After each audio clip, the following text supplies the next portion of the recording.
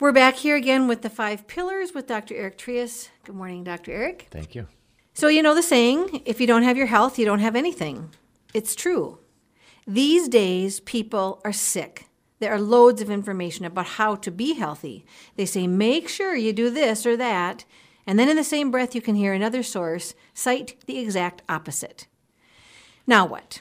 What we want, is the best chance of feeling good and living long, right?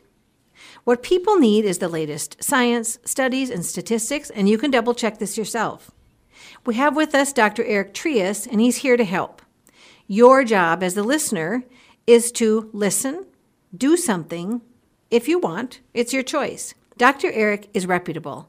You have a medical school, family practice, 31 years at Twin Cities HMO, 12 years as a medical director, 17 years as a clinical professor of family practice, and retired in 2014.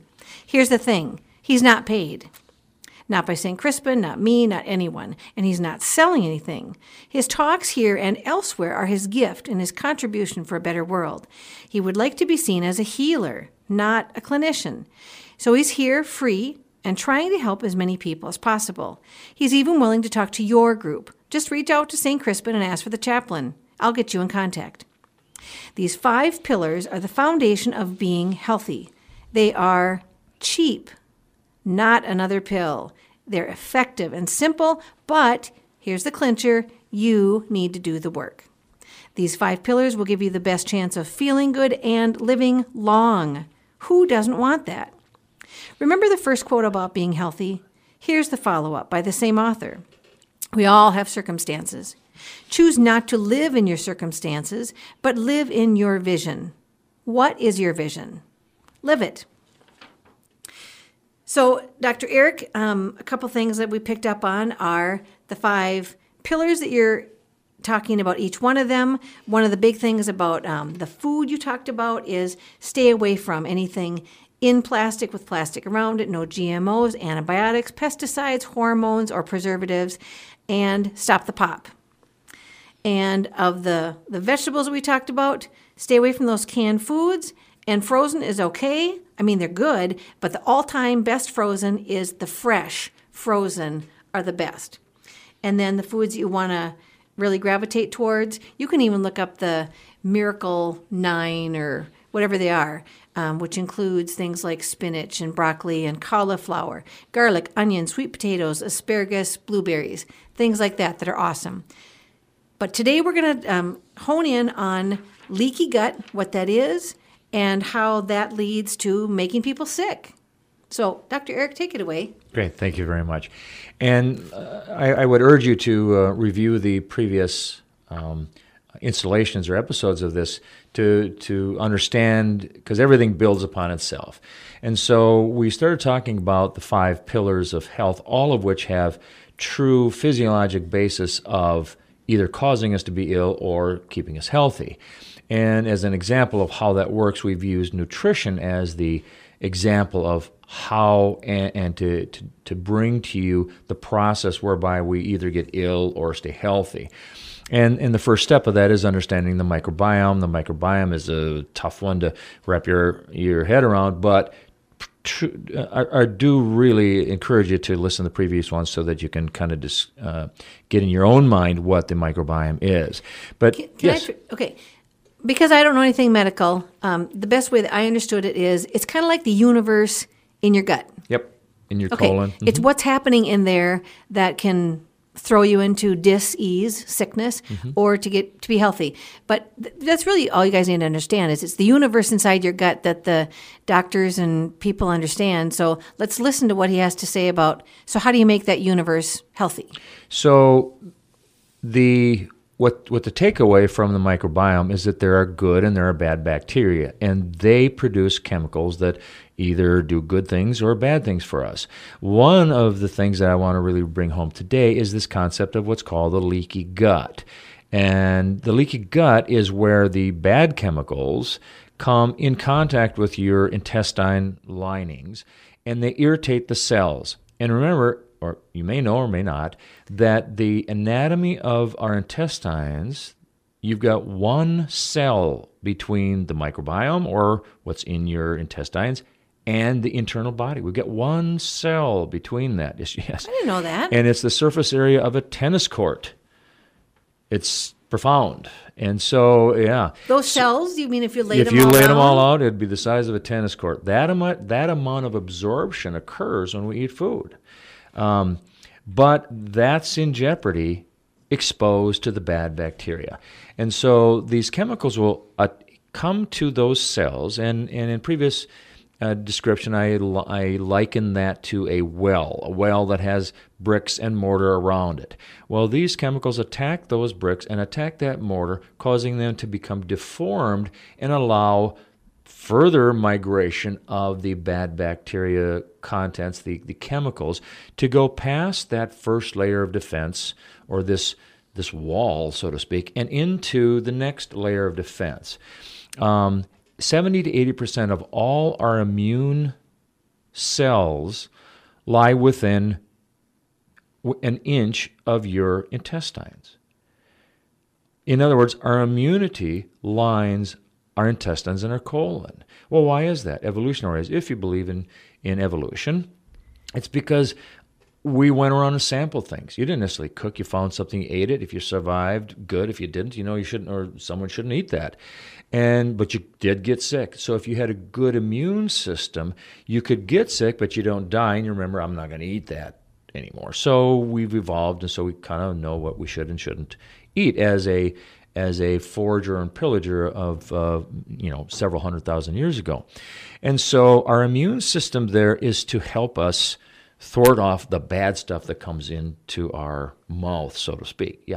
So are you saying the autoimmune stuff that will help us, that's lining that one cell, or it's outside of that? It's into the body from that one cell. So it's just on the other side of that one cell, that's the buffer. Just inside the body. Okay. Absolutely. And that is the second zone of defense for our body, and that's where a lot of war, so to speak, takes place. When you have the migrating bad chemicals, so to speak, coming in, your body mounts a defense. You create chemicals, the technical term is cytokines, as well as you actually produce antibodies against those chemicals. So you get this war, and that's some of the reason why you may not feel so good right after eating. You kind of feel bloated, you feel a little bit tired, all those things. So all these chemicals are introduced. Well, they ride along with those bad chemicals now through that layer and into your bloodstream. And now the problem is taken everywhere, because blood goes everywhere. And along with that blood that goes to all your tissues and all your organs goes this raging battle. And so these chemicals then will go to, let's say, your heart, the arteries of your heart, and they'll irritate the lining of your coronary arteries. I'm sorry to interrupt you here, but I'm I'm a visual person, and I'm trying to get this down and be able to pass it on to our listeners too. So from what I understand is our food, why it's so critical is the main home is it goes into our intestines, and then there's the wall, which is only one cell thick. Mm-hmm. Okay, and so stuff is going to rub up against that, and it's also going to pass through that. And once it passes through that, it gets to that's where the autoimmune stuff will go to war or fight it off. And if it gets past that, then it goes into the blood? Yes, and most of the time it gets past it. Yeah, it is. And I'm sorry, and you guys, how many times do you go to the doctor's office when somebody's sick and they say, oh, we're going to draw some blood? It's making sense to me. My bells are going off here. This is why they test your blood. Is that right?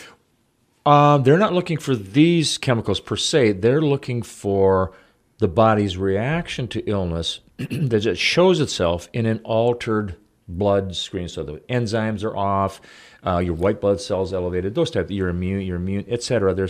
So they're looking at the indirect measure of what is now happening. So the immunity that gets ramped up because of these bad chemicals coming through, then that immune response, those chemicals spill over into your bloodstream and then go to all your tissues. And when they go to your tissues, let's talk about your thyroid. Because lots of people have hypothyroidism or Graves' disease, Hashimoto's thyroiditis, those types of diagnoses. So this war is taken to the thyroid and it gets absorbed into thyroid tissue, the thyroid now reacts. It knows something's wrong, and it has its own immune reactivity. And so and part of immune reaction, like when you get a virus, your response to the virus is to create antibodies, and after 3 to 5 days, you're starting to feel better. Your antibodies are taking over that virus, getting rid of it, and you start to feel better. Same thing is happening essentially in your thyroid or in your kidney or wherever blood goes, which is everywhere. And your thyroid now may, if you have this is where genetics comes in. Yeah. If you have a genetic disposition, a family history of Graves' disease or this hypothyroidism, you create antibodies to yourself. Ugh. Yeah, sure, they're trying to get rid of, but there's no viruses there. There's no bacteria there. There's just this red light that says, I'm going to react.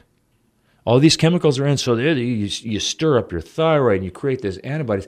What are they going to be antibody to? They're antibodies to themselves. Now you've got a genetic-related disease, but it wasn't genetics that gave you the problem.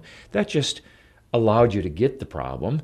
It was this process of bad microbiome causing irritated colon linings, i.e. the leaky gut, allowing these chemicals to go in and cause the immune system to ramp up, spilling over in your blood system that then goes everywhere and causes this irritation.